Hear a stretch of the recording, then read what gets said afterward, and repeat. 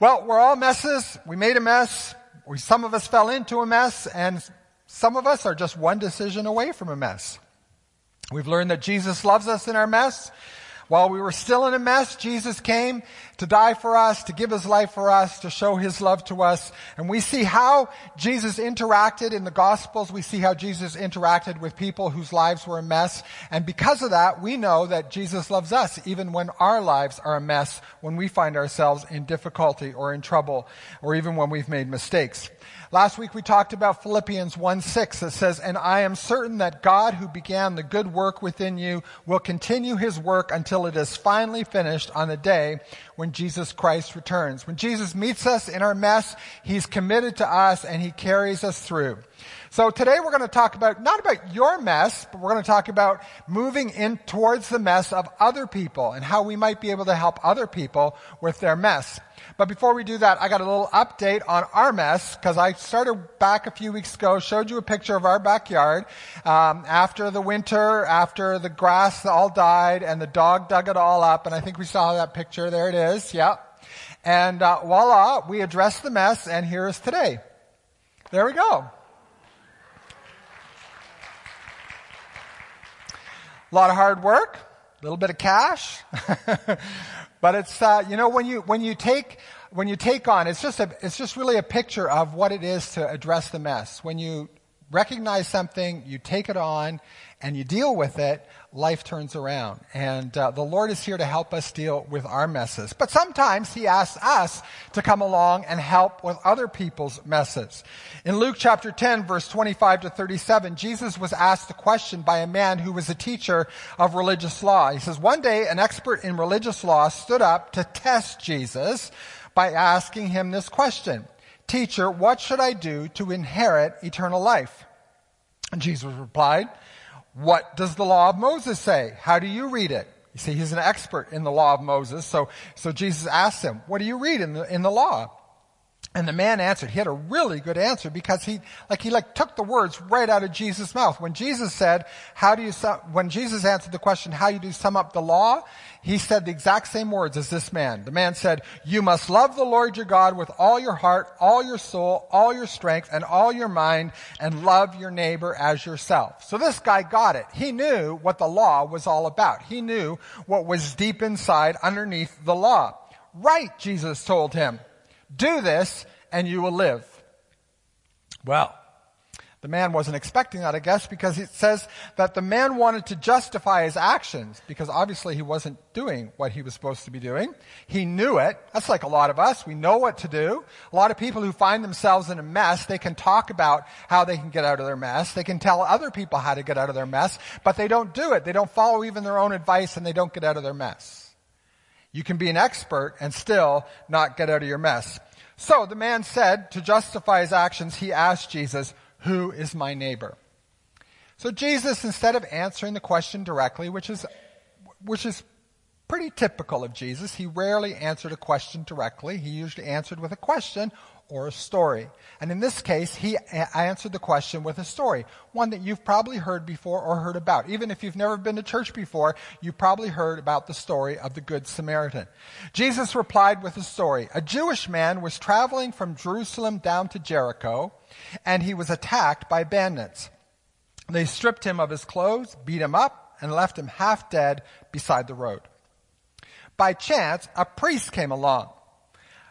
That's like a pastor, like me. But when he saw the man lying there, he crossed to the other side of the road and passed him by. Then a temple assistant, that'd be Pastor Nate or Pastor Eric or Liz, walked over and looked at him lying there. See, they actually walk over and look at the guy. But they also passed by on the other side. Then a despised Samaritan came along. And when he saw the man, he felt compassion for him. Going over to him, the Samaritan soothed his wounds with olive oil and wine and bandaged them. Then he put the man on his own donkey and took him to an inn, where he took care of him. The next day he handed the innkeeper 2 silver coins, telling him, "Take care of this man. If his bill runs higher than this, I'll pay you the next time I'm here." Now, which of these 3 would you say was a neighbor to the man who was attacked by bandits? Jesus asked the man. The man replied, Well, the one who showed mercy. Then Jesus said, yes, now go do the same. You see, when we find people whose lives are in a mess, as followers of Jesus, we are to love our neighbor as ourselves, and our neighbor is anyone who we see that is in need, I think was what Jesus was teaching. I think Jesus was trying to get to the point that any time we see someone in need, we need to be prepared to respond and to be able to assist them. Now, the man lying on the side of the road, he was a mess. And Jesus was indicating that the proper response to finding a person in their mess was to help them. Well, why don't we always help people? What are some of the reasons why we find it difficult to do the same as Jesus said? Well, first of all, it's probably because it's inconvenient to get involved in someone else's mess. It's not a very convenient thing to do. The truth is that we often don't have room in our lives for messy people. We have no capacity. We have no time, we would say. I'm too busy. That's what the pastor said going by. He was too busy. He was on his way to go somewhere. He was too busy. He was not a bad man. He probably was even a compassionate man. It's just he had somewhere to go. He was on the road. He was going somewhere. He had something he needed to do. Same with the assistants. They had something they needed to go. Maybe they were going to the same meeting. Important people were waiting for them. So oftentimes what happens is we just don't have margin in our lives to be able to help people. We're too busy to follow Jesus. And what we need to do is change our mind or our thinking and see those inconveniences in life as an opportunity. Secondly, we probably maybe don't do this often because we like to be comfortable. And it's uncomfortable helping people. We like our comfort zones. Andy Stanley, in his version of this message, he says, comfort zones are good places to recuperate, but not to live. So, sometimes we do need to find a place to be in comfort. We need to find a place where we can relax, where we can rest, where we can recuperate, or where we can recharge. But that's not the way we should live. Living in comfort all the time, living in our comfort zone all the time probably leads to boredom. And then we want something to do, and so we go looking for entertainment in our society. We get comfortable, then we get bored, then we go for entertainment. I think the Bible's answer for our boredom and our comfort and all these problems is that we get engaged with other people. The best version of ourselves will be found outside of our comfort zones. And then control is an issue as well. We can't control messy people. It's difficult to control people whose lives are a mess in one way or another. It's difficult to get them to do the right thing. They don't always do the right thing. It's not always, they don't always take our advice. But helping people is not the same as fixing people. And people aren't projects. They're just people whose lives maybe are in a big mess, but they just need encouragement and help. They don't need us to invest ourselves completely in them to fix everything in their life. In fact, probably God has a series of people to help this person. We are not personally responsible for every messy person we see. We're just responsible for that moment that we interact with them. But God probably has a series of people that will help someone in their mess. And finally, we probably don't get involved in people's messy lives because it's complicated. People's messes are complicated. And there are dangers involved in getting involved with people's messes. You can get too involved in other people's messes. They can drag you down. You can try to help someone and they'll reject you and they'll hurt you. And, all these things that gets very complicated when you get involved in other people's lives. So today I thought what we would do, because this is kind of an important topic, I thought maybe we'd get some expert advice or at least some perspective on this. And I invited Hope to come, and she's going to share a little bit about her work with messy people. So Hope's my wife. So if you didn't know that, this is my wife, Hope. I don't own her, but she, And this week we celebrated 38 years of marriage. Isn't that wonderful? We did. It's a long time to put up with me. But anyway, so Hope, you work for Jericho Road Ministries. You're the executive director of this charity. Tell us about your work and the messiness of helping people you support. All right. I'll tell you a bit about Jericho Road Ministries. Jericho Road works with men mostly. We move men from addiction to connection.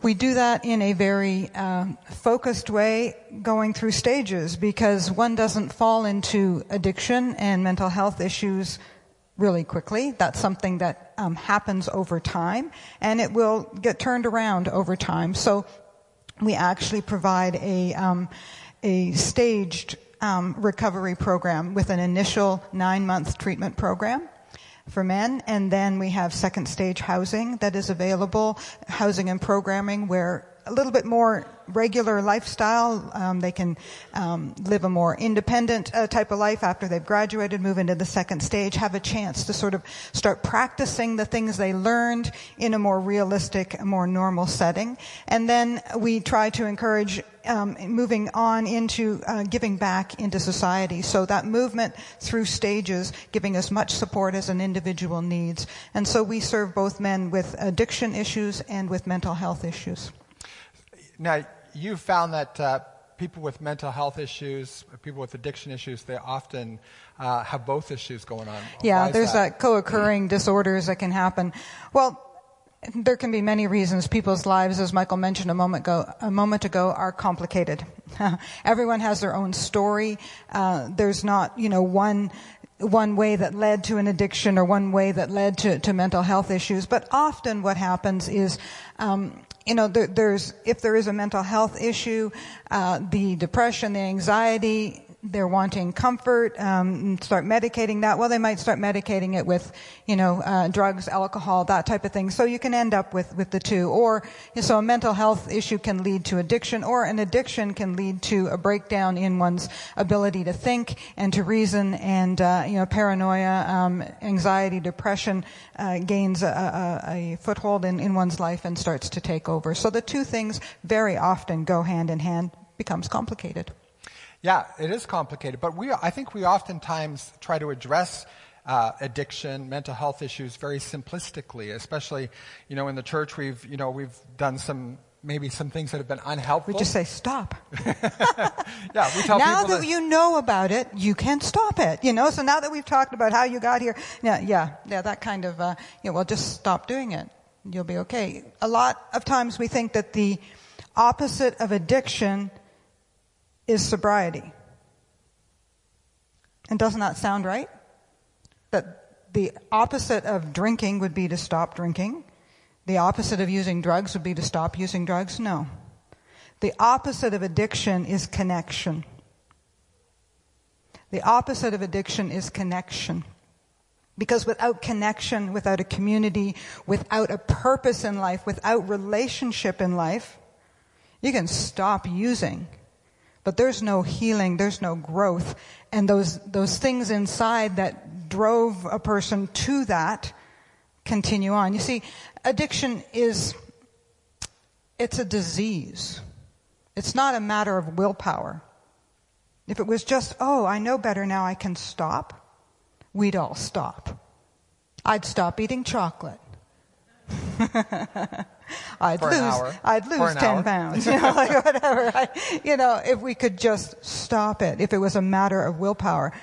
But when we get into addiction issues and mental health issues, these are diseases. And so the person who's addicted to drugs or alcohol may want to stop, but they can't stop. The body is saying, no, this is good, this feels good, and yet they're doing something so destructive to themselves. And so it is not, so stopping isn't the opposite, but getting that healing, that relationship, that community, that connection around them, so that there's healing from the inside, that one doesn't want to or need to do that anymore. And that's a process that takes time. Yeah, so can you give us some examples? Obviously, we don't want to name any names, but, how does it work in someone's life? And maybe how have you seen people not handled properly? Because we're talking about how we might be able to help people. I know oftentimes as in the church we want to just pray for people. We might want to cast demons out of them. You might think their medication isn't helping them, all of that kind of thing. And, people have sometimes given people really bad advice because they're trying to fix them. So, have you got any anecdotal stories of that kind of thing happening? Sure. I've seen people that come, guys who come to Jericho Road, and they've been cycled around and around many times. And they carry a lot of shame and a lot of guilt, and especially if they have a church background, a Christian background, there will be that sense of such shame that, I've prayed, and why am I not delivered?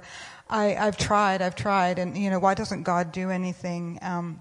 That kind of shame that just brings a person down and down, and takes away hope and takes away, a vision that life could be different. And there's that judgment, the constant feeling that, I'm being judged, that, I'm not good enough. Other people, maybe they've been able to get over it, but, obviously I'm a failure. And so then the mental illness, comes in, and those negative ways of thinking. And it's just a very destructive cycle. And a person begins to isolate and pull back and say, well, I can't go to church. I was drinking last night. I can't go to church. They'll know. And, you see a person come to the front of the church, and they pray a prayer, and they confess, and they say, I've done this, and I'm sorry, and they don't want to use anymore. Great. And, a couple months later, they have a relapse, they have a slip, and, I can't face anybody. What do these Christians think of me? And that isolation, and they pull back, and they instead of connecting, they pull back. If we saw ourselves, our church, more as a hospital instead of a place where we come when we're all clean and good, this is a place where we're all messy. We all need help. And we can't judge one another for our issues. And so that type of thing. So I've seen guys that have lived with an awful lot of shame, a lot of guilt.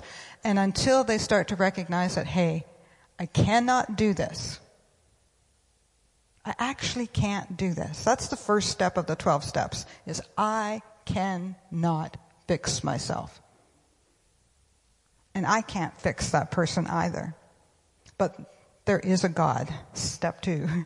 There is a power greater than myself that can restore me to sanity, that can bring me back into health.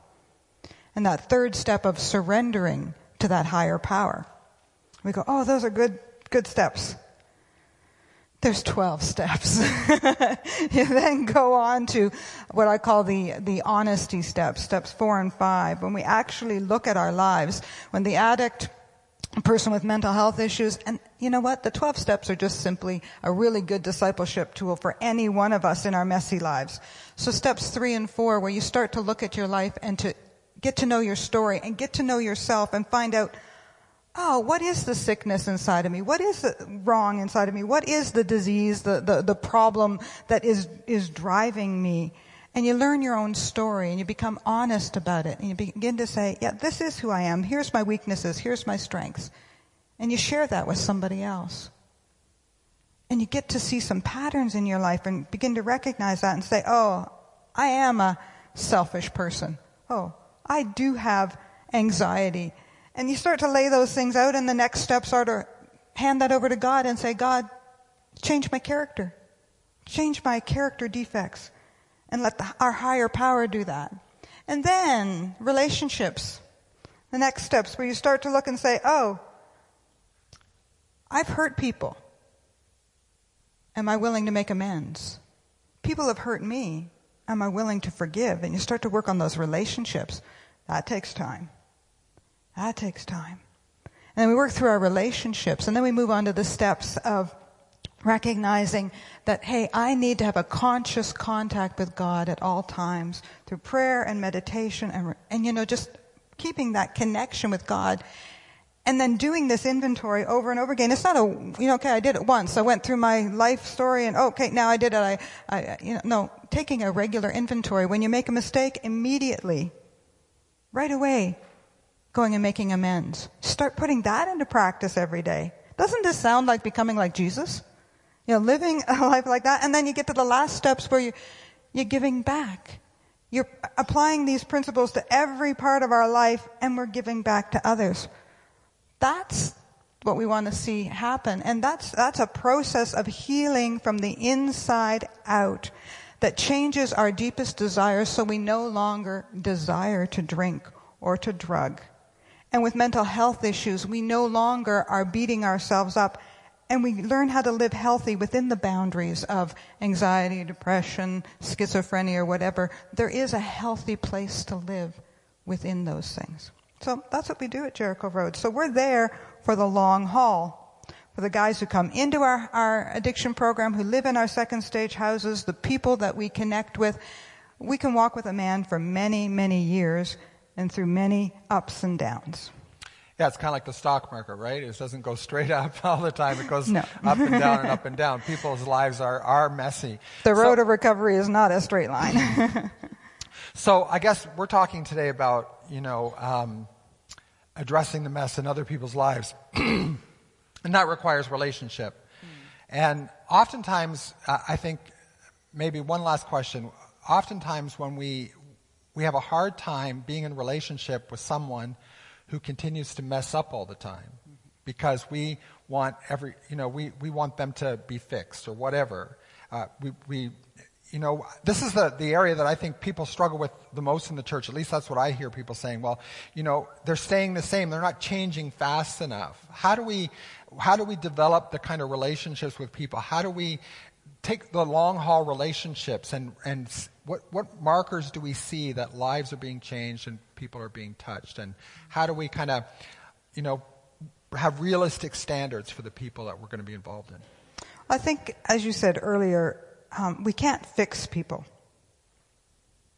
We can't fix another person. I can't fix myself, so I certainly can't fix another person. So set that aside and stop seeing people as a project. Non-judgment. Jesus didn't judge people. He invited them into a way of living that would bring health and healing to them. But he didn't judge. He just said, come, follow me. So I guess, saying to people, come follow me and follow Jesus. Follow me as I follow Jesus, kind of thing.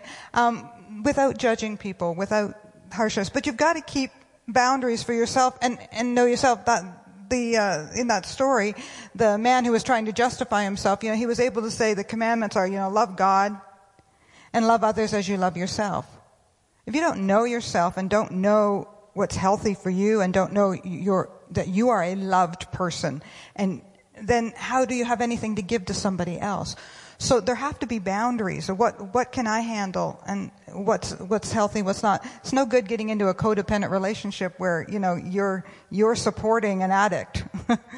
That's not a healthy thing at all. So knowing ourselves, knowing our limitations, relying on other people in the community to help us.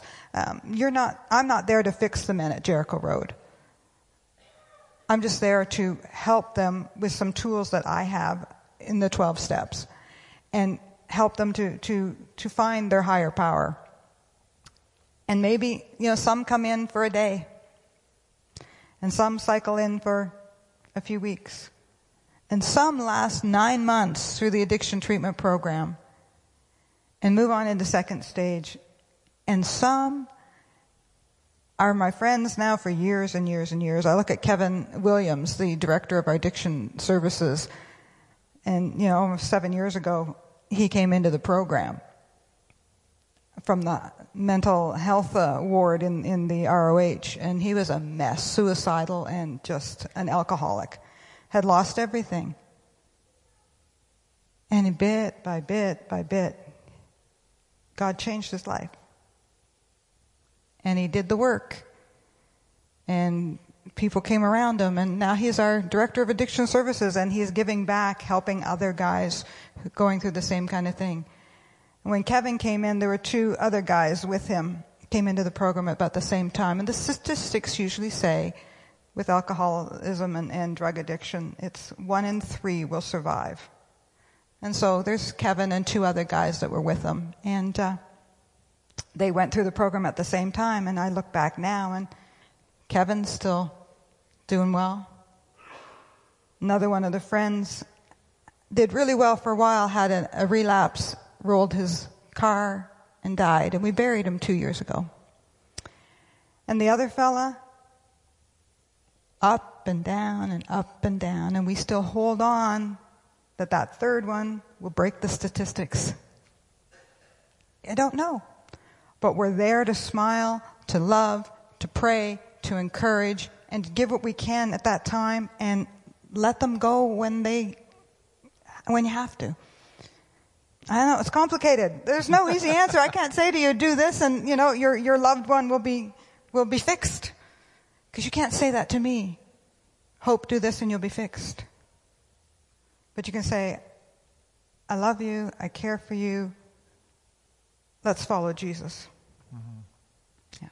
So you may be thinking of someone, some situation that you know of, maybe someone in your family, someone you work with, someone that you're connected with in some kind of way, and you know that their life is spiraling, there's a bit of a mess there. And maybe God's speaking to your heart today about how you could maybe patiently, without judgment, you can help them. Might not be someone with an addiction issue. It may be some other kind of issue. It may be some kind of, some kind of hurt, some kind of brokenness in their life, and Lord's asking you to help them. So let's just take a minute and let's pray for them, and let's pray that God will give you the strength and the ability to be able to step into their mess a little bit, to be able to help them in their time of need. So, Hope, would you pray for us? Father God, we know that there are people in our lives that are hurting. Their lives are a mess. Every one of us has somebody in our family, in our work circles, in our neighborhood, someone who crosses our path that needs help. Father, I pray for those individuals because you know each one of them by name. But Lord, right now I ask that you would help us to become willing to step out of our comfort zone and to help somebody. Not because we want to fix them, but because we care. Because we know you, Jesus, can make a difference in their lives. And if all we can do is point them through your love towards you, Father, then that's enough for now. So give us courage to step out. Help us, Lord, bring people to our minds. Not that we take them on as projects, but Lord, that we just be someone that can be there for them, even if it's just a smile, a word of encouragement. But that we won't give up on people. We won't judge them and write them off. But Lord, that we will love as you love us. As your scripture says, love that never fails, love that is patient and kind, love that is long-suffering, that believes the best in others, love that sees that good can come out of difficult situations.